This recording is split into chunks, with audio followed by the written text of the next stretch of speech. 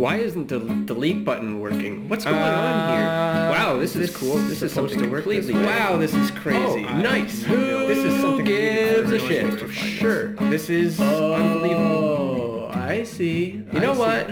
Buck Fim. Hey.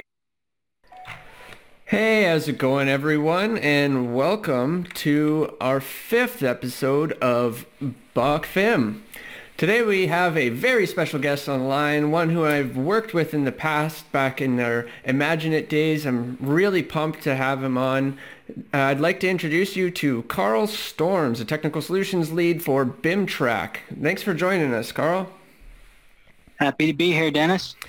Yeah, it's awesome to have you on board. I feel like I haven't talked to you in ages. So it does seem like it. Yeah, it really does. It really does.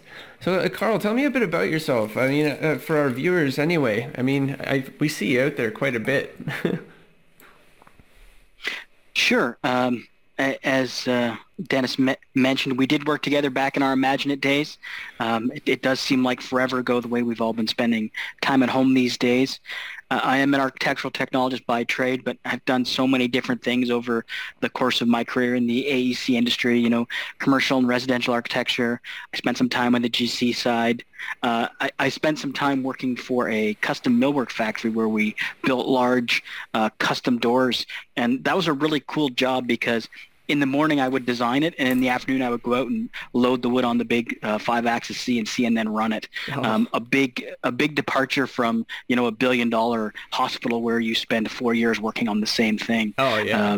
For sure. So that was certainly some really cool stuff, and of course some of you may have seen me out there from my blog, the BIM Sider, or the other podcasts that I'm on with the BIM Thoughts or Blueprints or the Built Academy podcast. I certainly like to keep busy, that's for sure. Yeah, it's awesome. I mean, I've been following your BIM Cider account for a while, and I love the content that comes out of there. So I guess that leads me into my next question. Like, this year was kind of crazy. Let's face it. The past full year has been insane. And so much so that it has affected all the conferences that we attend. Like, I mean, Autodesk University and Built, and, I just want to say, sorry, Built, that I didn't make it out that year at Scottsdale. I really wanted to be out there to do that presentation on Dynamo. But thank you to Zach Cron for covering me on that one. That was great. But yeah, so with Autodesk University being digital, like, what were your thoughts on it? Like, I felt it was fairly well run. It was certainly different. I mean, I think we've discussed this many times over the course of the year, and we've all kind of come to realize that virtual is never going to replace in live, conference events. Yeah. But I think we're likely going to see some sort of hybrid coming up to give people sort of both options, because even when we could all go to conferences and attend, there was always people that couldn't make it for whatever reason. Yep. They have family commitments. The company can only send one of the two from the BIM team or what have you. So I think the idea of having a virtual option for those that can't make it, similar to what AU started to do in the past with their AU Online, where the conference events were available online, and some of the key things like the keynotes and the addresses were available to stream for anyone. Yeah. So it's funny because I would say that applying for those presentations, it's always nerve-wracking because you submit like 20 to 25 of them and hope that not all 25 of them get accepted. Absolutely. And that's certainly one of the things that kind of changed with an all digital format. Mm-hmm. It was just different. Not different good, not different bad, just different. Yeah. The session that I did this year at AU was completely re-recorded. Well, not re-recorded, pre-recorded. Yeah. So, a month before, they have a complete recording team. You dial in. It's like a full produced event. You go through the whole session. But it's just different than getting the feedback. And even if there's not questions during the session, it's looking at people, if you have a joke, gauging reaction. And I also find that the people tend to slow you down, if that makes sense. Yeah. Because when there's no interaction, you plan for 60 minutes and you just give her. Yeah. You sort of finish up earlier. So it definitely made a difference. And I know they tried with their live Q&A session. So you'd record a session, and then sometime during AU week, you would have an hour-long Zoom type meeting. I don't think it was actually Zoom they used, Yeah. where people could dial in and sort of give you questions. But I think for the most part that confused people, because a lot of times they thought that was the actual live session and they were expecting to see the session, and it was really just a Q&A. So I think it was a good idea. I think if it happened again, people might understand it better. But for the first run, it didn't go as well as planned, I think. Yeah, yeah, for sure. And you know, it was super crazy. This year I got accepted for a theater talk, and it was pretty shocking to see because they sent an entire media kit to my front door. And the whole thing was like green screens and cams and all this stuff. And I was moving around furniture in my living room to make this like quasi studio. And it was an experience. It really was. And, you know, I'm interested to see what's going to happen moving forward with the different events. But, yeah, I want to take a step aside here. And, you know, you made a really awesome shift to a great company called BIMTrack. So for those of the people who are on the line who don't know what BIMTrack is, Carl, are you able to shed a little light on BIMTrack itself? I can do that. Awesome. So I've been at BIMTrack for just a little over a year now. And essentially, BIMTrack is the product that the company is actually BIM1 that developed the add-in. And what BIMTrack does is it's a coordination tool that tracks issues. And we always say it's an issue tracking tool, but the one thing to keep in mind is issues really can be anything. They don't have to be that hole in the drywall or that missing column or, you know, that someone didn't check a box on a form. It really can be pretty much anything that you want it to be. And so that's what we try to do at BIMTrack. So we try to give you a platform that ties into your tool of choice. You know, we have several integrations and add-ins, whether it's Navisworks or Revit or ArchiCAD or Tekla Structures or Enscape or Power BI, that allows you to do your typical workflow, but have a way to communicate, to assign, and to view your information that you have in place. So you always have access to the issues, doing air quotes here, that you need to address. And whether you're using this from pre-design through to pre-construction, construction, and we have people that are using it through in facilities management and handover, where an issue will be a piece of equipment that has, you know, the maintenance log, the PDF of the information, all of that in place. So we sort of cover that entire gamut of the spectrum. That's awesome. Yeah, I've had the opportunity to play around with it with a few of our projects. It seems like the construction crews are really starting to take it on board, and especially when it comes to, you know, clash meetings and accountability. It's been, you know, a very, very quick tool. So, I mean, like, what areas are you seeing this pop in? I think you touched base on it briefly there, but what areas of the industry is BIMTrack really helping out on? Yeah, for sure. You mentioned general contractors, GC. That's sort of the obvious fit, and that's where we got sort of the quick wins and the early adoption. And I think what we're seeing now is right after you get into the general contractors that are using it for, you know, tracking issues on a construction project, is we have the architects and the engineers that are kind of battling from month to month to see who's sort of second to the general contractor for usage. And then we have sort of the mechanicals, then we get into the subtrades, the owners. As I mentioned, we do sort of touch the entire gamut, but it really is sort of the general contractors and the architects and the engineers that are the bulk of the users. Yep. And I think what we really are noticing is that when people are invited to a project, general contractor says, hey, we're using BIMTrack to track our issues, come and play in our sandbox, is that once people use it, they sort of see all the different things, and we get a lot of people that start using it after the fact as an internal project. They'll get their own licenses and they'll use it for, you know, drawing review. They'll use it for task management on the internal side, especially with the MEP side, because they have such different workflows and things that they do, you know, when they're doing prefab and fabrication on their own side. Yep. But they really like the way it interacts with their software, Revit, Navisworks, and they'd use it for their internal workflow. So that's kind of like the new stream we're seeing. That and owners. Owners love to own their data. So by being the ones that have access to it and that are requesting people to use it, they get a lot more vision into the projects. That's great. And I noticed that, like, one of the really good features about it is it's not just Autodesk related products too, right? You're able to use BIMTrack across a few different product lines. Is that correct? Absolutely. And it was founded on OpenBIM. So when you use the viewer, it uses IFCs, it uses BCF. Okay. And while we do certainly have add-ins for Autodesk products, we also have add-ins for Trimble and Tekla and, the Celibri, a whole wide gamut of projects for that exact reason. We want it to be, as software agnostic as possible, and understanding that in the global arena that we're all in now working, that on one project you may be working with people that are using Navisworks, then the next project working with somebody that's using Celibri. You have people that like to use Enscape for their rendering, and then we get into ArchiCAD on the next project. So to be able to have one platform that ties into so many, it just makes your life so much easier that you're not relearning a different workflow every time. Yeah, that's a huge help. So I know Autodesk has brought out their Construction Cloud recently. So how is BIMTrack working with the new Construction Cloud? Yeah, that's a great question. I mean, the Construction Cloud, formerly BIM 360, formerly something before that, it's sometimes hard to keep up with what they're doing. Yeah. But what we see a lot with the working with the Construction Cloud, or before that BIM 360 Collaborate, or the old classic BIM 360 Glue, for example. Yep. What a lot of people will do is they'll store their content inside of that. So they'll use that platform to store their federated models. They'll use that platform for the automatic clash detection that you get with Coordinate or the new BIM 360 Pro, or just Coordinate. They'll use that functionality, but then they will use BIMTrack to actually track the issues because it ties into those levels of platforms. And what really becomes the handshake there is Navisworks in this example. Gotcha. So they can save all that information in the cloud. They can open those things they've been automatically clash detecting inside of Coordinate, and then they'll bring that into Navisworks, which allows them to do selection sets and get a little deeper into their clash detection.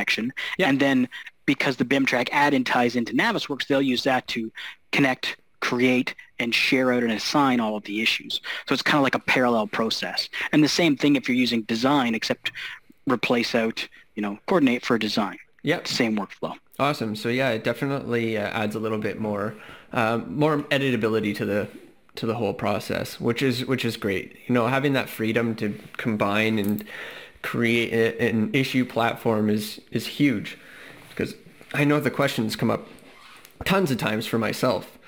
So, I mean, with all that moving forward, I'm pretty excited to see where BIMTrack's going to go. Is what's the future looking like for BIMTrack? Are there is issues going to be the main focus going forward? Or, I mean, obviously you can only tell me what you are allowed to tell, but it's up to you. Yeah.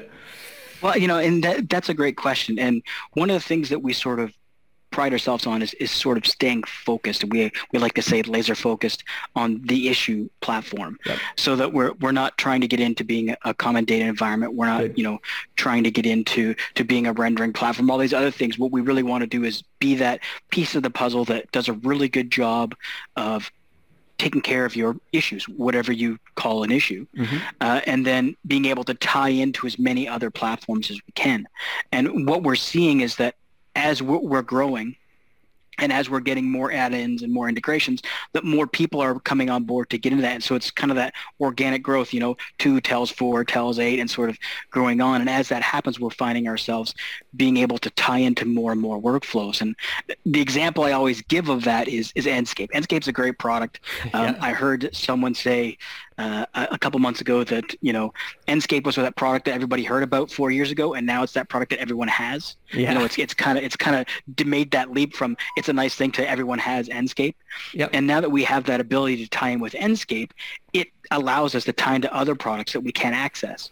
Yep. So if you have Enscape, you can now create and track BIMTrack issues in Rhino and inside of SketchUp. We don't tie into those products, but because Enscape does, it plays that bridge part, and now we've extended our ecosystem that much further because of that. So it's really that organic growth that makes it so awesome to be able to use it on where you need to and where you want to. That's awesome. Yeah, no, I was actually just going to bring up that exact same example. I was going to say either Enscape or Formit or Point Fuse. Point Fuse does a really good job at making meshes from point clouds.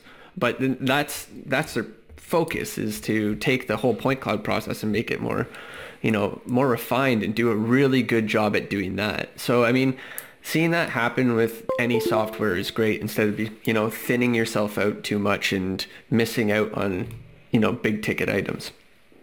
So yeah, Yeah. exciting. I'm glad to hear it. So, I mean, BIMTrack obviously has such massive potential. I mean, we're using it right now in a few projects at the company I'm working for at the moment. And I lean on it heavily to hold people accountable for certain items. It's really, really great. So, yeah, I mean, aside from BIMTrack, the future of BIM is pretty crazy. I've seen the emergence of hundreds of prefab firms building all kinds of crazy stuff. So a question for you is like, do you still see 2D drawings as a deliverable in the future? And if not, like, how do you think that's gonna look? Like, what do you think might change? So do I see 2D deliverables in the future as that's what's going to be the deliverable, or do I think they'll still be around? Because the answer differs. I think they're going to be around for a while because until the contracts and the legal obligations change to allow something other than the 2D drawings to be the documented record, we're going to be stuck with them. I think that there's the possibility in the future that we rely on them less and less. And so we have things to be able to improve the functionality of creating better documents from the model and to be able to view the model easier while we're on the field so that we can, go into the model, we can zoom in, find a dimension, and pick that. And as that becomes easier, as we have to spend less time actually documenting, I just made up that word here. I love that documenting the model, the more we can easily pull information we need off of the model, the sooner we'll start getting there. And I think it's really going to be a case of a few brave firms and GCs and owners that say, we are going to use the model, and they start actually doing it. Then slowly we'll see the change away. But I don't think that we're going to get the all clear to use the model before people are actually doing it. I think we're going to have to do it the other way. Yeah, it's so we've been having this discussion, quite a bit in the background of the industry and talking about when the industry starts creating this globalized assemblies standard or like variations of assembly groupings, and they just become 3D snapping blocks essentially, or more so like attached with specs and estimates and all that stuff, and they just come in as like an IKEA flipbook set that you just kind of say, okay, part A, this wall assembly has to go to part B. It's interesting. So it's a big shift for sure. But I guess the really interesting one that we've been talking about quite a bit recently is augmented reality. We're seeing, massive signs. We've already seen it in like Facebook. We've seen the Project RA, I believe, the glasses and all the different things happening with Magic Leaf. So with that happening, the discussion we're having is, do you see a large impact on renovations with augmented reality? Like, in Ready Player One, they have these old rundown buildings, but they just cover it with augmented solutions to make it look crazy. Like, what are your thoughts on that? Yeah, that's a great question. And I certainly think that we're going to get to the stage where augmented reality kind of outplays virtual reality. And we go into that mixed reality or extended reality where we have the ability to do both. But I certainly see for the construction industry that augmented reality is the way of the future. Being able to do, like we mentioned, maybe they can pull up the model on their HoloLens 2, or maybe in the future 3 or 5 or 7 or whatever we're working on. And they're able to pull up the model and see it and get information off of that, so we don't need to rely on the plans. And usually when we get into things like renovations and not building big industrial buildings, it takes a little longer to get there. But I think it's one of those things where technology will start giving the small guy, the small teams, the small firms, an advantage. And those that adopt it and are a little more agile are going to be able to get more out of it. So that's a long way of saying is I absolutely think that augmented reality is going to make, a big difference in that field, and that's what's going to help make that game changer to get us off of plans and to get us in there. Yeah. And the idea of using old buildings that don't have to be, completely designed, but we just make them look like that because we're using them as a virtual or an augmented reality. I think maybe that opens up a whole new business for interior designers. They become coders. So not only are architects learning to code, so are our interior designers, so they can design this shell that just changes for the need. What kind of party are we having today? Well, we'll put on the augmented reality switch for a graduation or a wedding or a dance party or whatever. I think that'd be pretty cool. Yeah, yeah, we've been talking about it, like how there's going to be a new wave of jobs opening up for what we're calling experience architects, where individuals are taking like say for instance the Google AR cloud, and they're attaching cloud points to the front face of a building and anchoring it, and then they take back the cloud scan that they have and design a whole augmented experience around, let's say, a car dealership. And then as you put on your glasses, you drive into a car dealership parking lot to go pick up your brand new car, and then there's tunnels happening and all kinds of crazy things popping up, and you're going to pick up your car, and then it just highlights it and do some crazy things. So like the future's kind of crazy. I mean, we'll have the ability to take the person's storefront and expand it out like 10 feet out off the front face of the building and show the latest, meals and deals, and tied into Google when you go to search for your destination.